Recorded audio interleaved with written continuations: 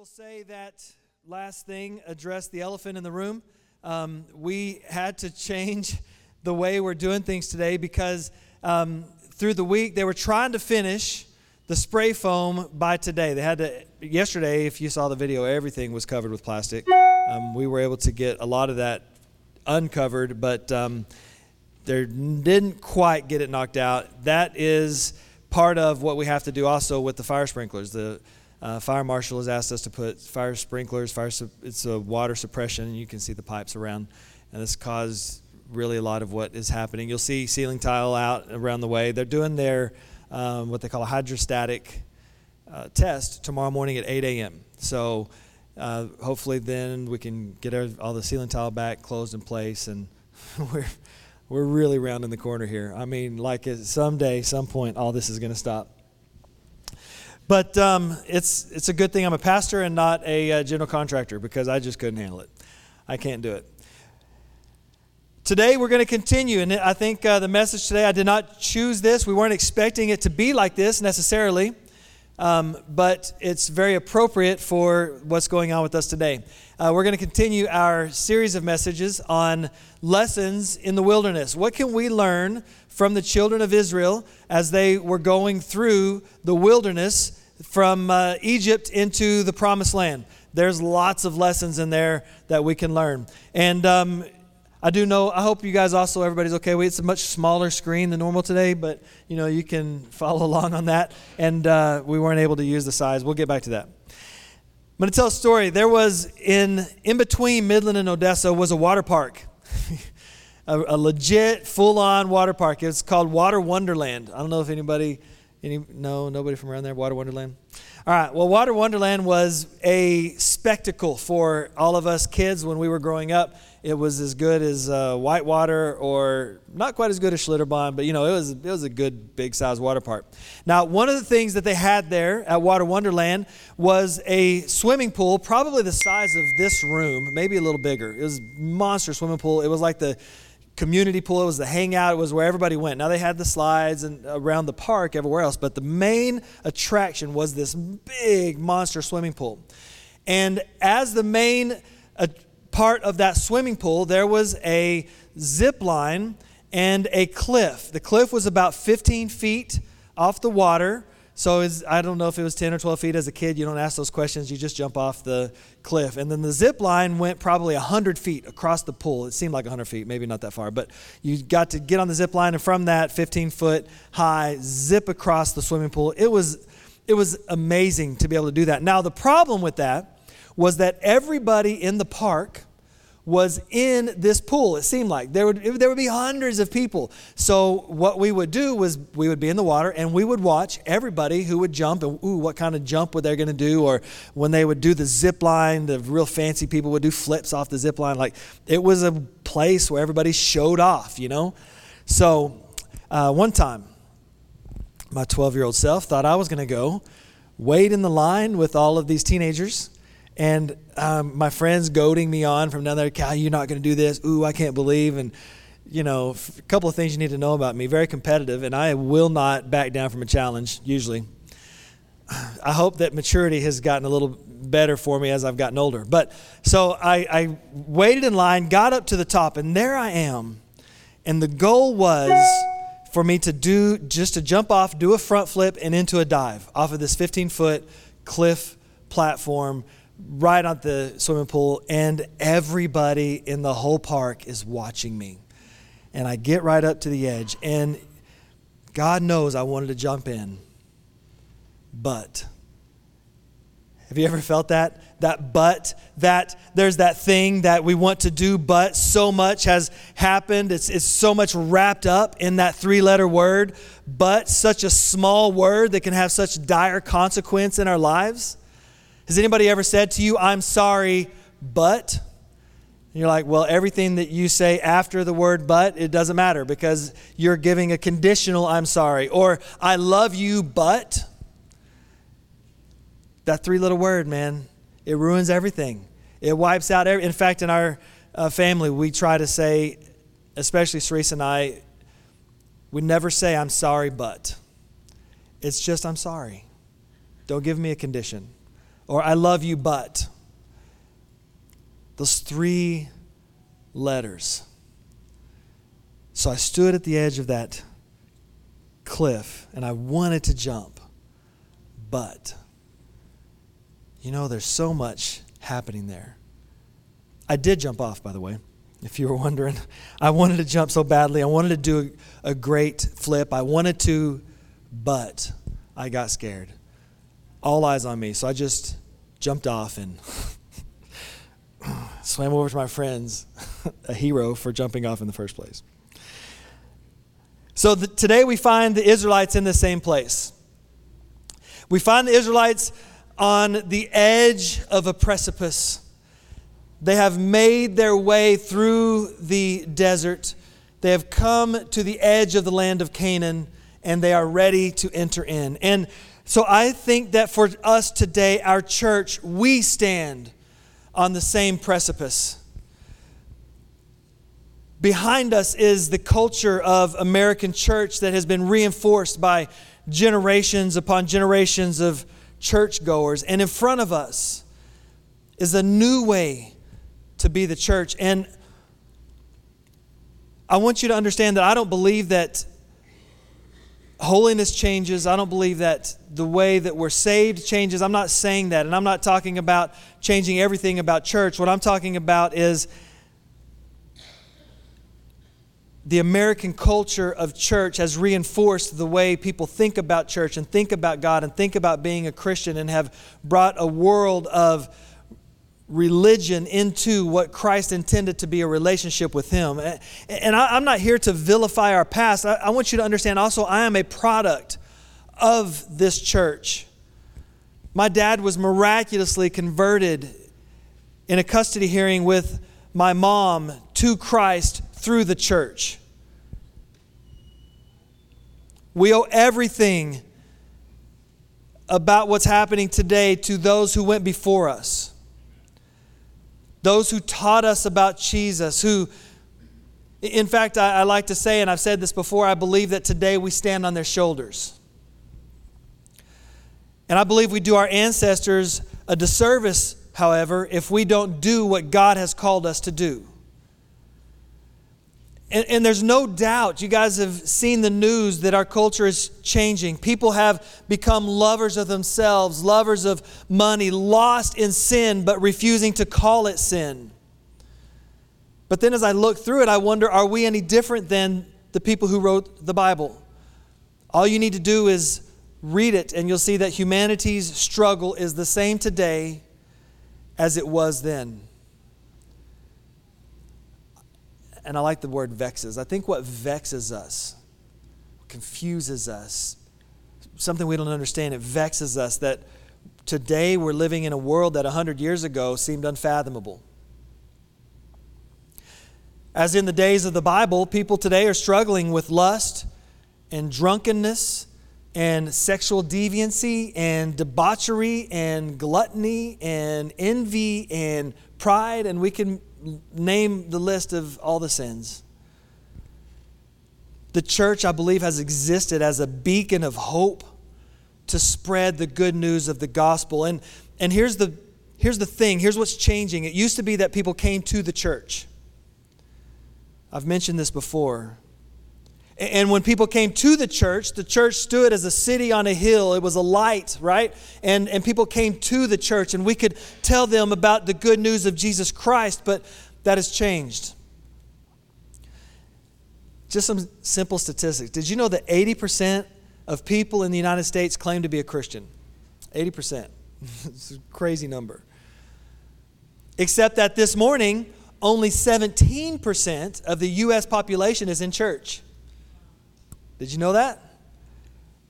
Another funny number, when surveyed, 40% of people said they will be in church this morning. So of the 40%, they're not all here. Only 17%. The point is this: people aren't coming to church anymore. So if we're going to continue the mission that our forefathers gave us, we have to adapt. This morning, within 5 miles of this church, there's 125,000 people. That's the population.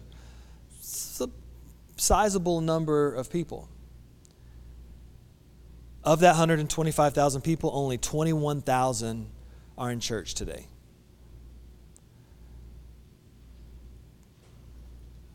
Our job as the church, the ecclesia, is not to vilify those who don't go to church, but to somehow let them know that there is a better way. To let them know that they can be set free from the bondage of sin in their lives. To let them know they don't have to face this world alone.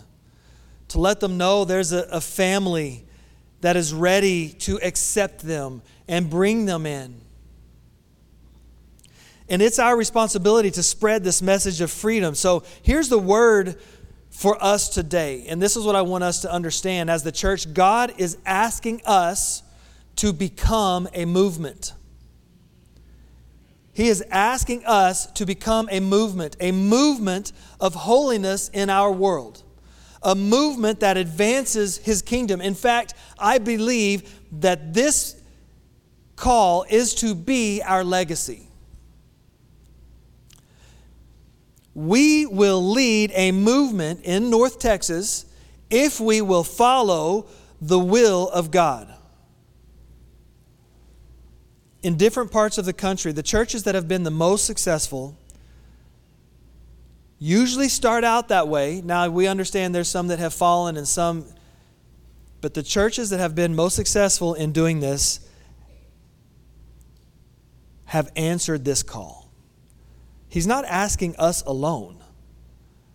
But I believe if you listen closely, that call is ringing in your ear for this church. And I want you to know that I've seen those churches. I've visited those churches. I've sat in their sanctuaries and I've been to their auditoriums. I've seen what's going on. I claim to fame. I visited the Brooklyn Tabernacle. I was able to, Jim Cymbala invited me into his office. Me and Ceresa spent an hour with him talking to him about the church and what he did and how his culture of prayer was created in that. I've been to, but that's not the only one. I've been to many other large churches. I've seen what's going on. I've sat in those sanctuaries and auditoriums, and one thing that I've found that they have in common is they've answered this call. It sounds easy. Who doesn't want to leave a legacy like that? I want to be a person that in 20, 30, 40 years, my kids are saying, I'm standing today on the shoulders of my dad. He left a legacy for me of holiness, and I understand what that is, and I want to follow in that because of him. Who doesn't want to be part of the beginning of a movement? Who wants to look at God and say to Him, no thanks, I don't want that? So I want to look at the Israelites today. That's a good introduction, wasn't it? It's about half the message, really. But some of you are like, oh, seriously? That's the intro? What I want to do, I'm setting us up because I want to look at the Israelites and see how they responded when God asked them the same thing. And about a generation that did not answer the call, and that generation passed away, and that's why we're not talking about them today. And there is no doubt that God brought the Israelites to this moment in history. There is no doubt that He brought them to this place. For hundreds of years, the Hebrew people prayed for God to deliver them. Generation after generation labored and died under the confines of slavery, forced to do the work that the Egyptians demanded of them, until one day, a crazy old man stepped out of the desert, walked up to Pharaoh and said, here's a message from God. Let my people go. This started an amazing display of power. God, over several days and weeks, walked them through the process to freedom. And when the Hebrews leave, they leave in such a rush that they just grab what they can. They take their food, the clothes, and the wealth from the Egyptians that they could grab. And they were out, headed to a place they knew nothing about, in a land that they didn't know exactly where it was. Go through the Red Sea. We've talked about that the last couple of weeks. God destroys the Egyptian army. No spears, no arrows, no shields, no chariots, just water. God had a new land and a whole new life planned for his people if they would follow him. He was going to lead them to Canaan, the promised land. He was going to guide them. He was going to take care of them. Over and over, he displayed his power to them. He made the bread, manna, just fall on the ground. He brought meat to them as if it was just coming out of the sky. He made water come out of a rock. Like, he took care of every need. They saw his glory. This is what gets me. They saw his glory surround the tent of meeting. They saw that glory and it came down. You should read about God's glory in Numbers and how they couldn't even walk into the tent. And Moses, after being with God, the glory was so evident and thick on Moses that they said, "We can't even look at you, Moses. Cover your face. Because we can't see you right now because God's glory." This is what they saw. He brought them right up to the edge of Canaan. And like me on that high dive, here they were. Right on the edge, looking across the Jordan River, ready to take the plunge. But 3 little letters. So today, we stand on the same edge. God's asking us to make the same decision. The evidence of our past shows God's definite leadership in this church. Our church has a rich history, filled with people who at one time stood on this edge. And time again, they have taken that step forward. And so today is one of those days. Today we have to decide whether we press on or retreat into the wilderness of mediocrity. It's time for us to step up and be counted. So what do we need to do to become a movement? And the first thing is this: we need to have a vision. So we're going to read today in Numbers chapter 13. You can look at the notes for today's message in the church app or in the Bible app.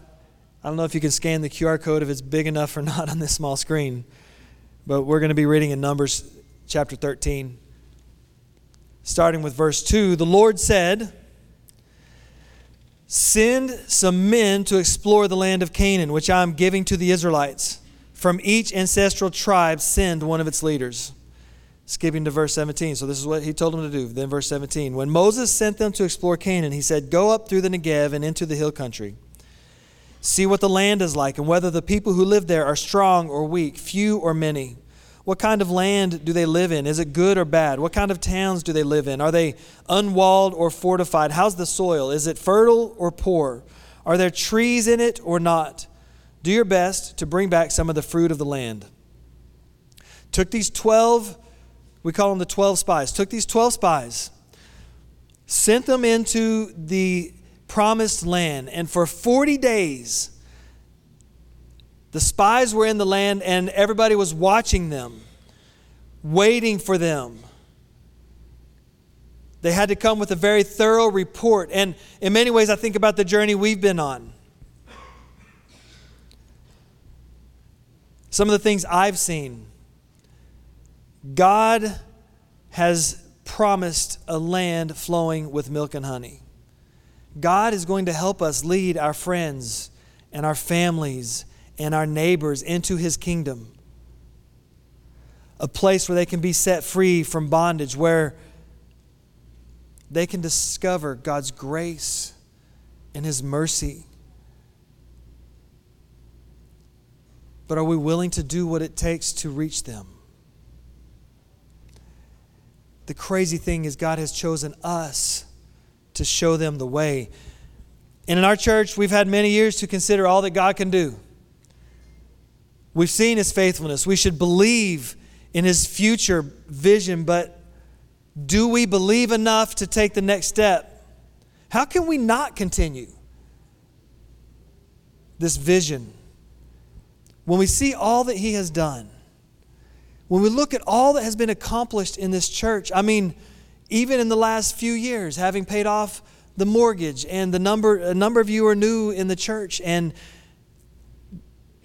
being able to welcome the Brazilian group, and now starting our Portuguese translation, and having Harvest come in, and now it's more than renovations, but you can see everything that's going on. Like, God has been with us.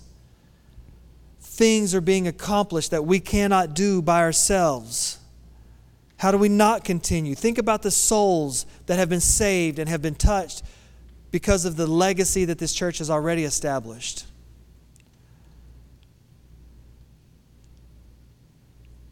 We will want to be involved. We must. We will want to be part of this movement He is calling us to. The next thing is that we have to make a decision. The first thing is that there has to be a vision. I believe we have a vision. We know what God wants from us. We know, and we have adapted. We have changed. We are trying to do things that reach different cultures, different ethnicities, different people, different ages. We have a vision. We have to make a decision. In this account of the 12 spies, this is what's interesting. Everyone who looked at the opportunities could see the greatness of what was there. All 12 of the Hebrew spies came back and they said that it was good. That's what it says in Numbers 13:27. We went into the land that you sent us, and it does flow with milk and honey. Here's its fruit. You read the stories of the fruit, like grapes so big they had to carry it on a pole between two people. Like, it was amazing. They couldn't believe what they found. The report was good. It was undeniable that there was blessing ahead if they would cross over and take it. You see, God always calls us to something, but He never forces us to it. He asks us to do, and then we have to choose. He gives us a part to play. He asked them to do something, but they still had to do. They had to cross over. They had to make the decision. They had to move. It would have been so much easier if they could have just sat there on this side of the Jordan River and said, hey, we love it over there, God. Why don't you send all that fruit to us? That's not what happened. They had to go to the land. They had to take it. And keep reading the story. They had to fight for it. It looks good, but that word ephes in Hebrew, ephes. I have it on the screen here. Ephes means in Hebrew, however. In English, we translate it as but. It looks good. However, it looks good, but I want to do that. Verse 28, the people who live there are powerful. And it starts with the word ephes. But the people who live there are powerful, and the cities are fortified and very large. We even saw descendants of Anak there. The Amalekites live in the Negev. The Hittites, Jebusites, and Amorites live in the hill country. The Canaanites live near the sea and along the Jordan. We can't attack those people. They're stronger than we are. And they spread among the Israelites a bad report about the land they had explored. They said, the land we explored devours those living in it. All the people we saw there are of great size. We saw the Nephilim. The descendants of Anak come from the Nephilim. We seemed like grasshoppers in our own eyes, and we looked the same to them. You know what Nephilim are? It's the offspring of angel and humans. That's what the Bible says. Not me. Some of you are like, what? That's in there. They were giants. They were huge people. 10 of the spies were hesitant. They essentially said, we cannot do it. They are giants. We are grasshoppers. Listen, I don't want to make light of their concerns. It's not like their concerns weren't valid. Any of you guys remember Andre the Giant? Yeah? He was huge. Nobody wanted to actually face him in a real wrestling match. There's a football's back, by the way. Did y'all know? Very excited about that. There's a player, a defensive lineman who plays for Florida Gators, 450 pounds and like 7'1". Huge man. He's the run stopper. When he's in there, they're not going to run on that side of the line. Right? That's what they call him. That's his job, stop the run. This is what they were up against. It's not like it wasn't true. It's not like it wasn't legit things that they were worried about. There was truth to it. But here's God's message to us today. Here's what Caleb said. You know, we're talking about Caleb. He said, we should go up and take possession of the land, for we can do it. He repeatedly said, read the story. Listen, this is a long story. I'm giving you the highlights, right? He repeatedly said, he will lead us. Talking about God. He will give it to us. Do not be afraid. The Lord is with us. That's what Caleb constantly said. We will overcome. Joshua and Caleb, the two spies who said that it was good, they saw the giants. They saw the descendants of Anak. Like they knew what it was. They saw it, but they knew God was bigger than any problem they were going to face. They believed that God would do it. The 10, what they did was they went out, and we call this building an army. If you have a problem, talk to the person that you have a problem with. Because you see what happened here, it cost a whole generation of people. These 10 went out and they spread discord. They gossiped rather than talking to Moses and saying, here's what we believe. Remember what we talked about last week, 60%, I don't know how many of you guys remember that number, of our communication is about grumbling. 60%. Well, they did, and it cost a generation the inability, or made them unable to go into the promised land. Here's what happens is that fear paralyzes. Fear breeds more fear. Negativity brings more negativity. Have you noticed that before? Fear breeds fear, then it paralyzes, then it magnifies, then it strangles your hope and your faith. Puts an end to it. But I'm here to tell you, and this is the message of the title of today's message, is we are not grasshoppers. We are not grasshoppers. How often do we get right up to the edge of God's peace for us? Right there. If we would just, but something in life comes along. Something causes us to stop. Something doesn't allow us to step into it. God's peace is right there, but we see the giants and we're scared. How many people do you know who came right up to the edge of salvation? Right there. Ready to, I want to step into it. I see the goodness. But something in life draws them back. Or what about somebody who steps right up to the edge of God's blessing? They get a glimpse of it, but they turn away because it looks like it's hard to get there. God has made us defeater of giants. When I was a kid, I hope I don't give away too. This will give you an idea of the kind of life that I grew up. So when I was a kid, my dad would talk about stomping a mud hole. Have you guys ever heard of that? I'll stomp a mud hole in you. My dad used to say that. Not to me. Maybe to me. But especially about I'll stomp a mud hole, you know. I didn't really understand as a kid what he was talking about. I was like, wow, I don't understand. I think I understand a little bit now, but here's what I want to tell you is God has given us the fortitude to stomp a mud hole in the obstacles, to walk on it, to defeat it. If God has promised us the land, He has already given it to us. If God has promised us His favor, He has already given it to us. We just have to step into it.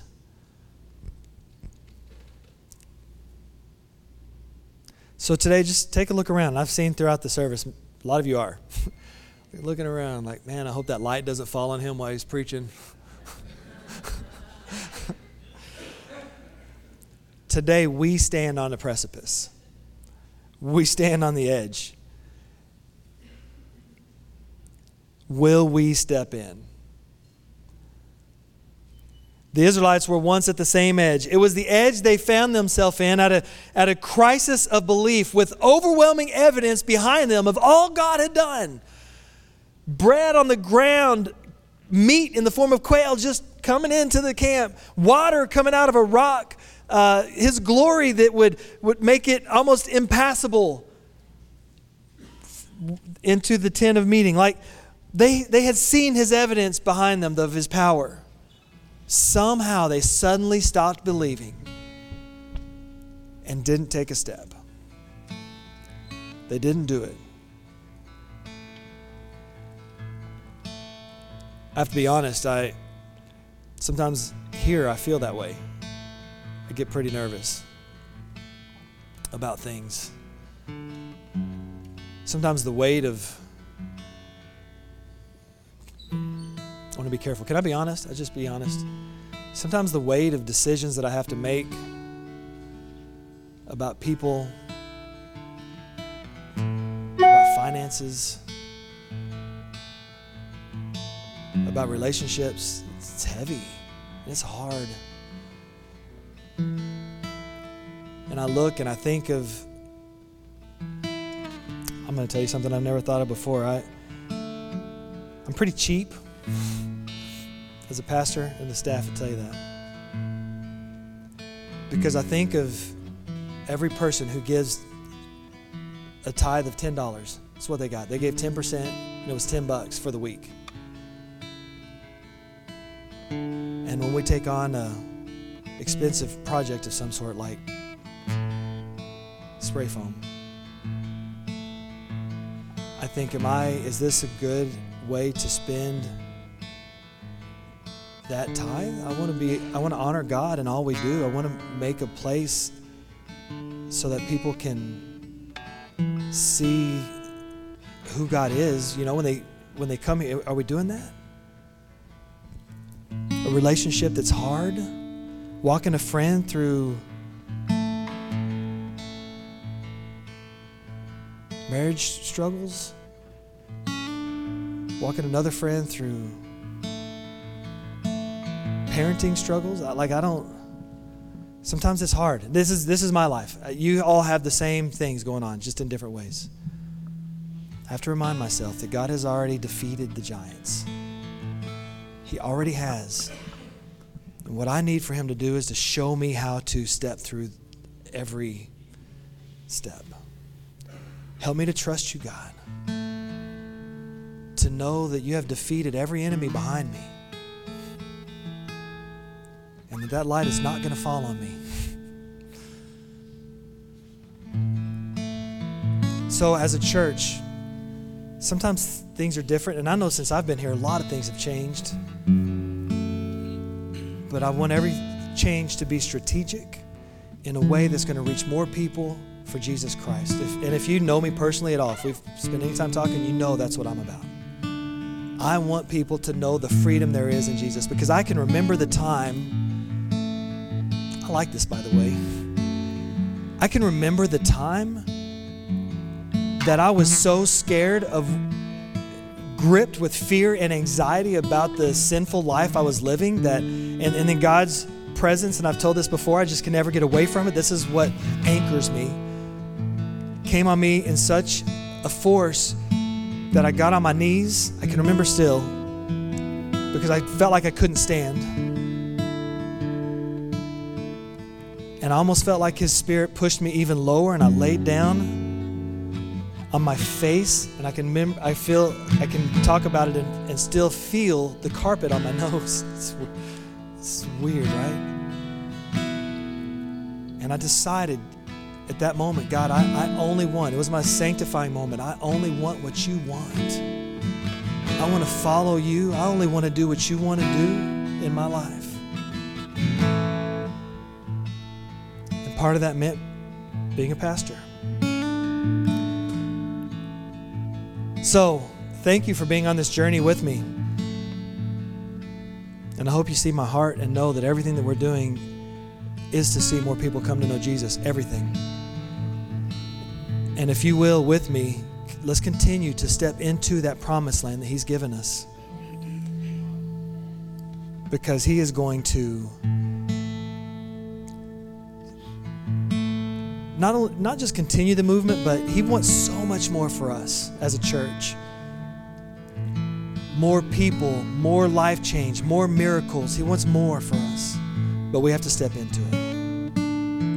So this morning, I'm just going to ask you where you're seated. We're going to close in a song in a moment, but just bow your heads and close your eyes and search your hearts and say, God, what is it in me?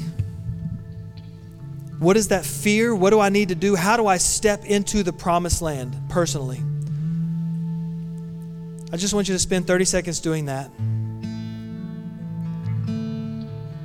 Holy Spirit, search each one of our hearts this morning. Help us to step into that promised land.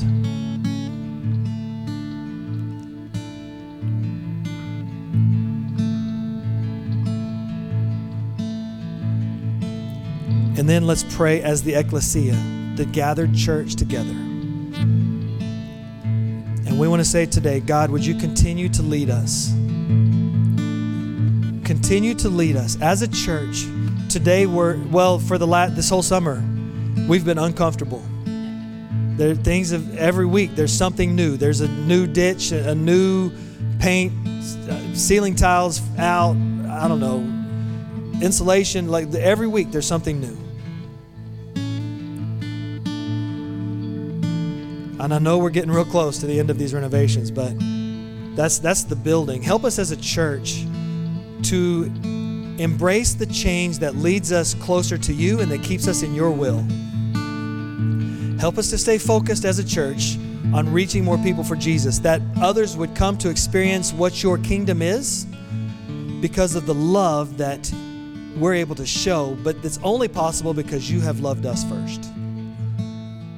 May we become conduits of your love and grace, and remind us daily that we are not grasshoppers.